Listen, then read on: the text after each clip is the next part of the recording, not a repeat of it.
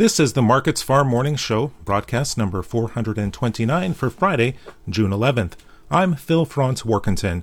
ICE futures canola contracts are weaker Friday morning, falling in sympathy with the Chicago soy complex. Canola down $14 to nearly $28. July down $18.60 at $853.20 per ton. New crop November down $27.50 at $733.80. Improving moisture conditions in the dry eastern Canadian prairies contributed to the losses as traders took some of the weather premium out of the market. However, forecasts call for a return of hot and dry conditions over the next week. Concerns over tight supplies remained supportive. Very wide new crop crush margins were another sign that prices have more room to the upside. In the U.S., soybeans, corn, and wheat futures are all lower. Soybeans down 32 cents in the November contract at $14.27 per bushel. Malaysian palm oil futures have posted sizable losses this week, and that's weighing on soy oil and, in turn, soybeans.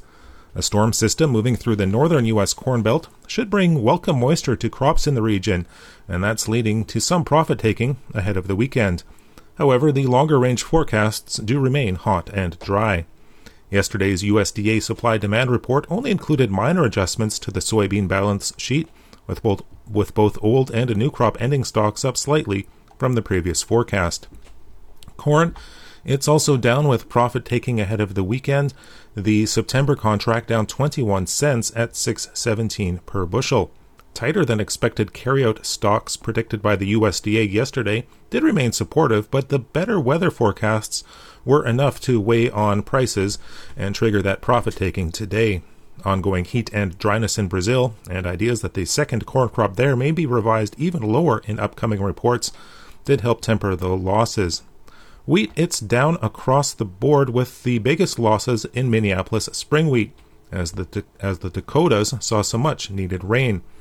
Minneapolis down 21 cents in the September wheat contract at $7.60 per bushel.